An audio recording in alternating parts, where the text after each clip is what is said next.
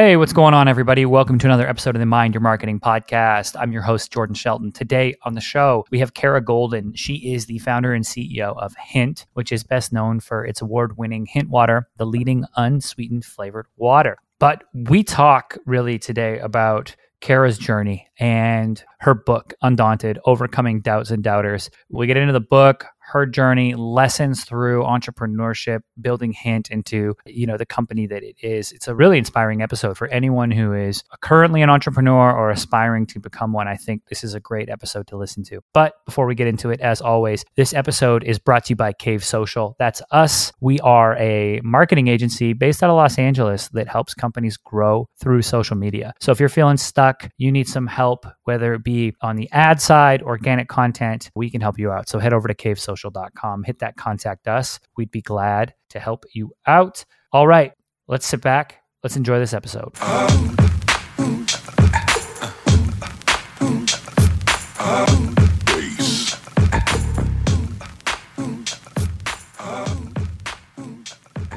What's going on, everybody? Welcome to another episode of the Mind Your Marketing podcast. Today on the show, we're joined by Kara Goldin. She is the founder and CEO of Hint Incorporated, which is best known for its award-winning Hint Water, the leading unsweetened flavored water. She's also, just this past year, released a book, Undaunted, Overcoming Doubts and Doubters. Kara, welcome to the show. Thanks for having me. So I read the book and I want to hop right in. I'm going to let you tell the story, but I want you to talk about the sweetie moment and tell this story to our listeners because I think it's a great way to kick it off. Good times, right? So it's a story that I think has hit close to home for so many entrepreneurs, maybe not with a Coke executive or been called sweetie, but something similar. It was about a year after I'd started Hint, and I'm plugging away. I'm getting it at stores and on shelves throughout the Bay Area where I live. And I was a tech executive prior to starting Hint. I had no experience in the beverage industry. I started the company because I gave up Diet Coke and realized that I should have been drinking water for years, but wasn't because it was boring. So I sliced up fruit, and I had actually come up with a product idea and that was getting me healthy, and why not get other people healthy? And so all sounds great, but along the way, I was tired, right? It was a year into slugging away, getting it into stores in the Bay Area. And I couldn't figure out, I was getting a lot of pressure from Whole Foods in particular that I got it on the shelf. And then they were like, okay, well, when are you getting a distributor? And when are you going to do this? It's like when you think you're done and then you're not. It's like you take one step forward and then two steps back. It was fun for a while, if that makes sense. But then all of a sudden you're like, every day it's just something new comes up and maybe I should go back to tech, or, maybe I shouldn't have done this, right? And that's just a totally normal thing that I think a lot of entrepreneurs feel at some point along the way. I also had 4 kids under the age of 6, which was another component of sort of, should I really be doing this or not? So I was sharing with a girlfriend of mine that, gosh, I don't know if I really want to do this. I mean, I've gotten it on the shelf. The product is not just collecting dust on the shelf. People are actually buying it. But I can't figure out how to produce a product that has a longer shelf life. And that's what all my stores are telling me that they need. I can't just have a 3-week shelf life. And then I also need distributors. They wouldn't allow me to come into the stores anymore or for very much longer with my cases in my Grand Cherokee, and they don't allow that stuff. You got to have an official distributor, even though as stupid as that may sound, that's what they were requesting. So she mentioned to me that she had been on a flight sitting next to this guy, pretty senior executive from Coca-Cola. And she's like, I'm going to reach out to him because maybe he can help. And I remember when I finally figured out that I got the meeting, it was going to be a phone call, that I was so prepared for that meeting. I mean, I knew my numbers backwards and forwards. It was, game time. I get on the phone and I'm selling him on how great, this company is. I developed not only a company, but this new category, and you're going to love it. And this is what you just have to help me figure out distribution and we can work together. I had it all figured out. And about 15 minutes into the phone conversation, he said, interrupted me and he said, "Sweetie, Americans love sweet. This isn't going anywhere." And I was like, whoa, I've never been called sweetie before, but as my dad said, it's a really good thing that you weren't sitting in the same room as him, because that probably wouldn't have ended up great. Like, he would have seen your nonverbal communication at minimum. And this was before Zoom, of course, or anything like that. So if people have asked me all the time when I've mentioned this story and, doing keynotes, they've said, "Did you hang up the phone on him? Did you tell him off?" Nope, I didn't. I was so shocked that I just sat there and let him talk. And it was at that point when he went on to share what I later thought about as his strategy. And, here was this person. You always think when you're walking in as an entrepreneur that, there's this big knight in shining armor, right, out there, that is just big, multi-billion-dollar industry, right? That they're going to solve all my problems if I can just get that meeting and that phone call with them.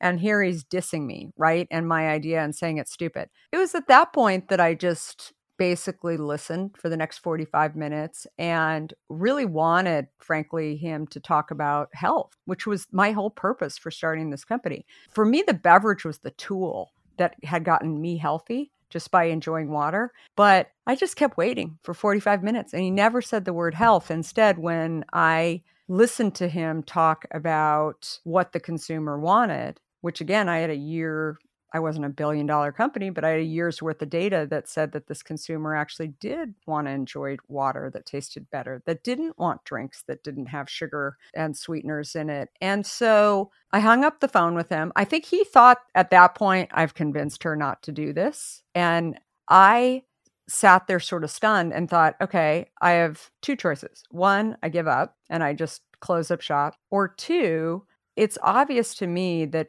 he's on a different river.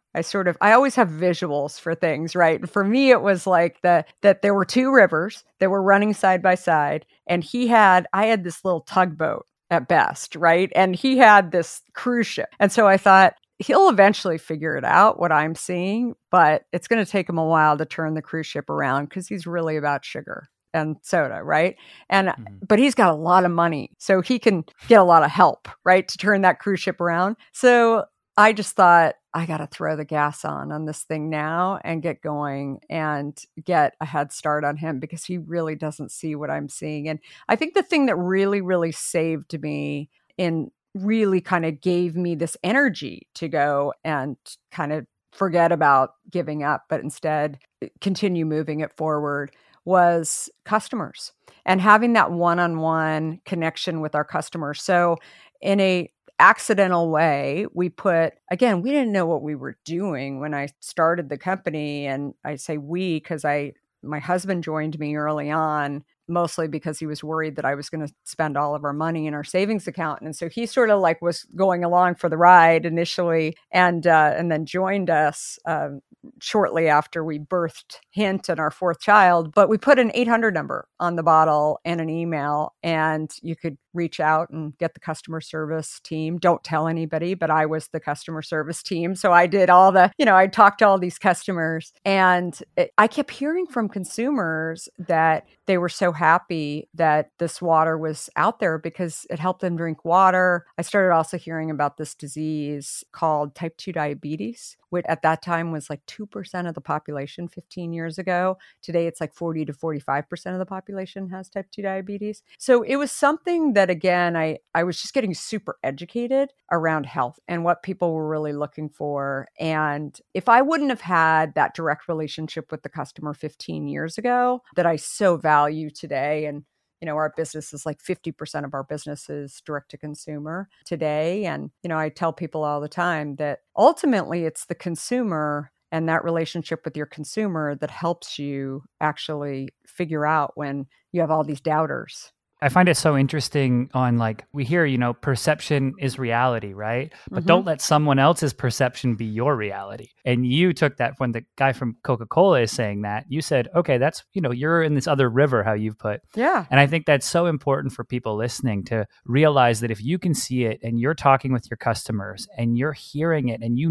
deep down, like, I'm doing something that is good, you can stay on that path. And then building on that, you say something interesting by putting the 1-800 line and being the customer service line yourself, is in all the startup books today, they say, go get customer feedback, do fancy ways to get it. And it's like, actually, sometimes just listening to them and picking up the phone when they call, you were probably able to get some very useful feedback, right? No, it was huge. In fact, I was just talking to some of our interns that we have working for us, and I happen to know one of our interns that is still an intern for the last 3 years, and he's in engineering school. And one day he said to me, he was like, "Hey, listen, I know our customer service team is a little bit backed up on something. Do you mind if I hop in on customer service?" I said, you're an engineer. You don't need to do that. And he said, no, it'd be really helpful to me because I want to, especially on ones where people are having problems navigating.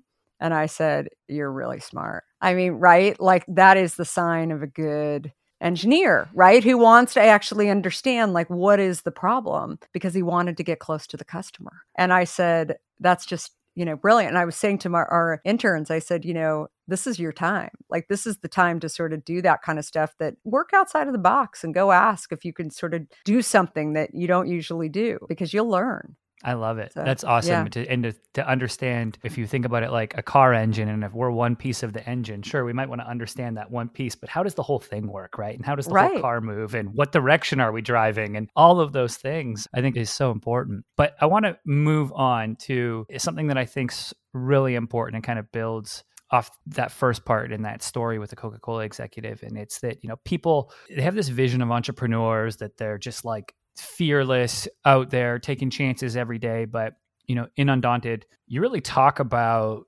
getting through your own doubts and fears and battling past those. Like, what was going on here, and how did you get through things like imposter syndrome? Yeah, I mean, I think that the key thing that I've learned along the way is that I've met so many entrepreneurs over the years, and some I've worked for as well, but they all have fears, right? And, you can fake it till you make it. And those same people have had fears, right? It's just, they do. And it's a natural human feeling. But it really is about, I think the key to success and being an entrepreneur overall is curiosity, and also the ability to go try. Right. And if you keep remembering those things, that you're going to go and try and see what happens, and don't allow yourself to make those walls like so high, or ever let them get so high, but instead just try and knock down some things every single day. I mean, I think it falls into imposter syndrome too, because it's just, I mean, that's really what it boils down to. And,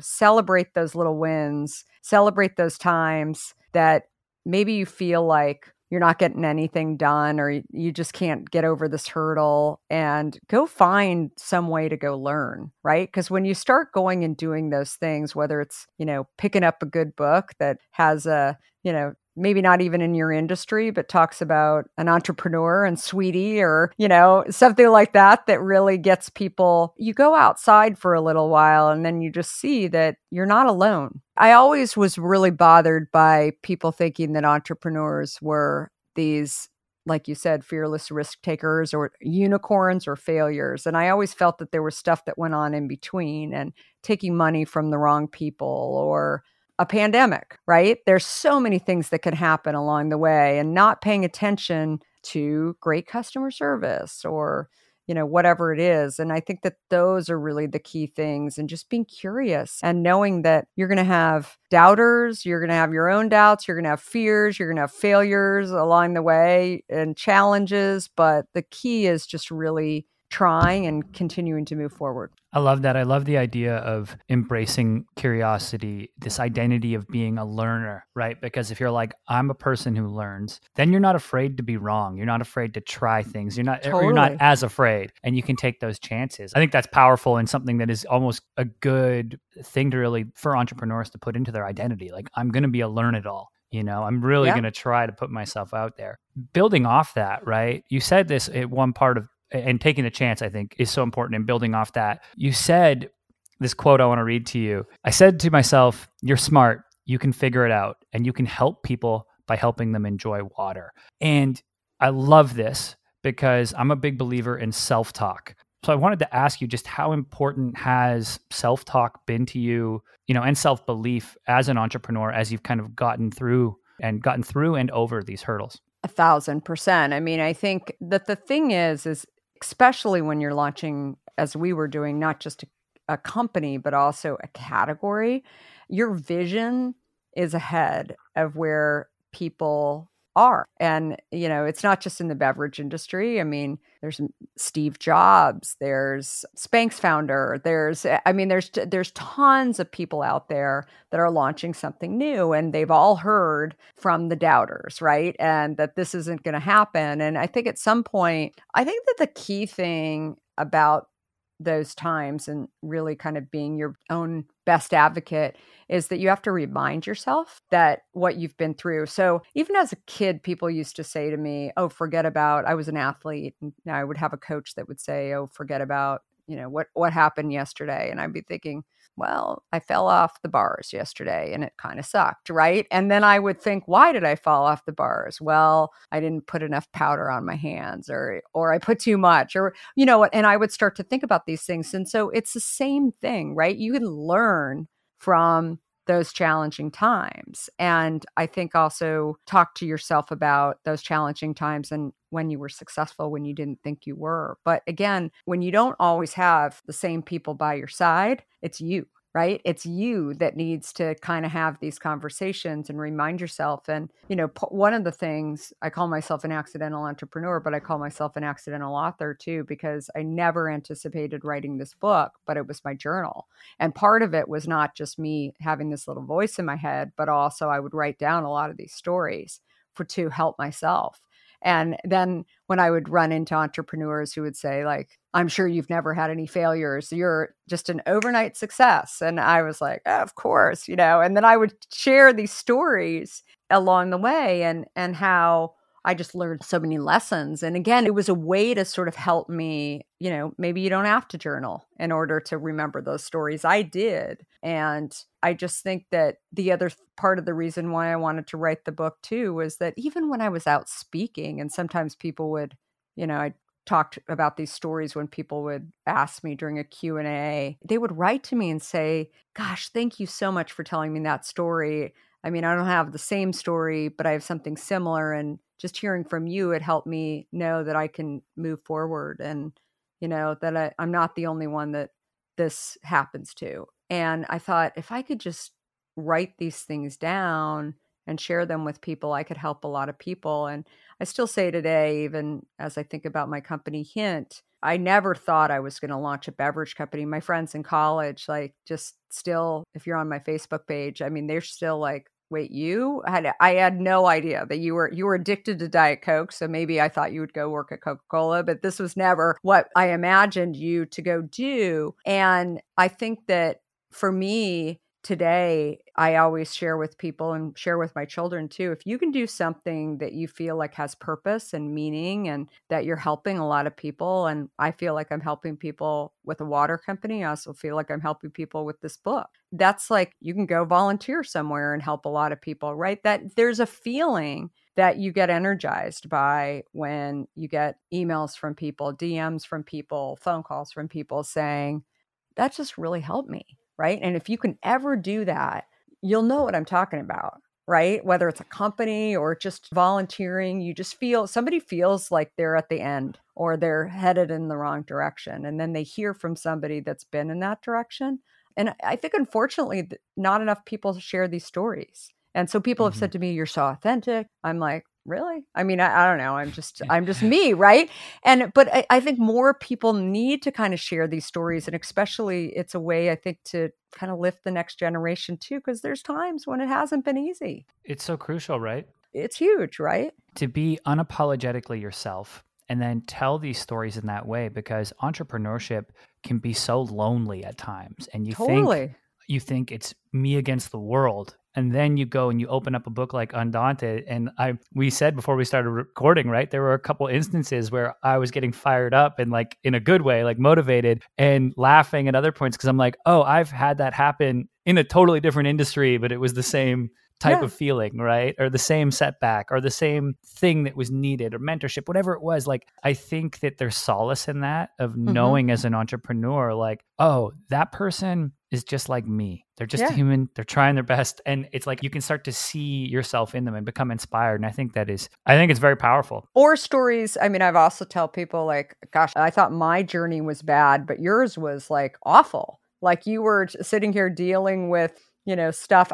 One of the stories that actually sadly got cut out of the book, my journal, was like 600 pages. So I probably have another book of these stories, but I was just sharing this story earlier today with a group that people have always asked me, was it hard to raise money as a woman? And, my response, somewhat joking, but somewhat serious, I've never been a man, so I don't know. I just think raising money is just hard, right? And it's just something that, I don't know, it's sort of, for me, it's been almost, at times like I felt like I was begging, right? It was just, it was really tough because I thought my baby was so pretty. And then I'd walk in and people would be like, well, Coke's going to crush you. And, and have all these like opinions. And it's really, really hard. And I'll never forget, I just had my fourth child. And I guess this was right before the sweetie time. It was, good times. It was probably 9 months into launching Hint. I decided I really want to go out and raise money. I kind of felt like I sort of knew depending on the day, I knew what I was doing. And so everybody said, oh, Silicon Valley, you've got all these people in Silicon Valley, that Sand Hill Road, you're a tech executive, you should go raise money. So one day, one of the big kind of A-list firms reached out to me and said, hey, I see Google's got your product in their offices, and we do too now. And, great story. You're a tech executive and now you're launching a beverage. You should come in and see us. So drive down to Silicon Valley and from San Francisco, where I was living. And my husband's parking the car and he's on as chief operating officer. He was an intellectual property attorney in Silicon Valley before. He's parking the car and we walk in.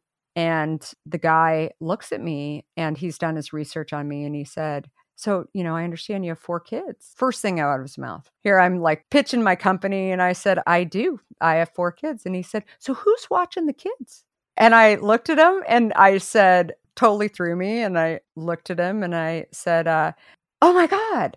And he said, is everything okay? And I said, oh yeah, I just remembered there's this thing called babysitters. Can you believe it? Like it's such a great thing. And he caught himself just by me sort of responding in this way. And he said, that was really rude of me to actually say that to you. And I said, no problem. But there are babysitters. And it's such a great thing when you have 4 kids. And he said, I don't know why I asked you that. And what's so funny, he didn't end up investing in the company. And people said, do you think he didn't invest because you called him out on it? And I said, no, I don't think he invested because he's never invested in another beverage company. And I said, who knows?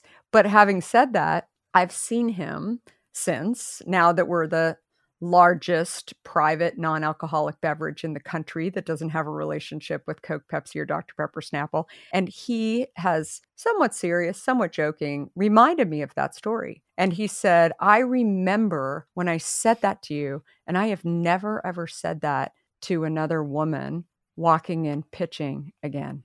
Right? It's a powerful story where, and again, I go back to kind of all points eventually connect. There was purpose, right? That 100%. Day. Yeah. Right? And it made him. And how many times has he told that story to other people and has said, it's not cool. Like, and again, it's all fine. It didn't work out, but there was purpose in there. And again, challenging times happen along the way and they don't seem great when you're in it, right? But you just dust yourself off and just keep moving. I love to hear that, that story, and you start to hear the purpose and behind it, like you said. And although he didn't invest and the firm didn't invest, undoubtedly he remembered, never said that to another woman. Also, he definitely went to other people at his firm and other VCs and was like, do not say, started to wake other people up to like, hey, maybe we need to change how we interview and the types of questions and the deep-seated beliefs we have about women-led companies, for instance. So I think that, there's purpose in there that maybe didn't end up in investment in dollars, but probably emotionally, you invested in him. He's remembered the product and he's tracked it along the way. What was so funny, my husband, who wasn't there when he said this to me, said, what was that all about? I heard the tail end of it. And his response was, so does he just think I'm a deadbeat dad that and which I thought was so funny. And I said, I don't know. I didn't even get that far. And he was like, that's really weird. Like, I wonder if he's just like wondering who's watching the kids. And I said, oh, I don't know. But anyway, I just thought it was so funny. That is funny. I like it. Well, Kara, before I let you go, I do want to just talk about Undaunted. For people listening, if they're going to go, they purchase this book, what is like one big theme, one big takeaway that you'd like the reader to take from reading your book? Yeah, I think, first of all, being an entrepreneur, it's challenging. It's super rewarding on a lot of levels. And I think if you're a lifelong learner, it's a great role to get up and do every single day. But you're going to there's easier ways to make money along the way. And I think being undaunted is being curious and trying and making sure that you can really do what you ultimately want to do.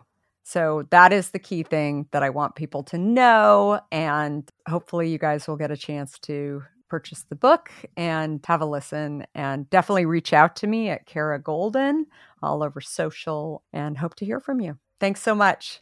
I love it. And for anyone who wants to pick up the book, I will have a link in the show notes page so you can head on over and get yourself a copy. I will also link to all of Kara's social media channels. Kara, thank you so much for coming on today. I really appreciated this. Thanks so much. All right, everybody. As always, I'm your host, Jordan Shelton, and I will catch you next time.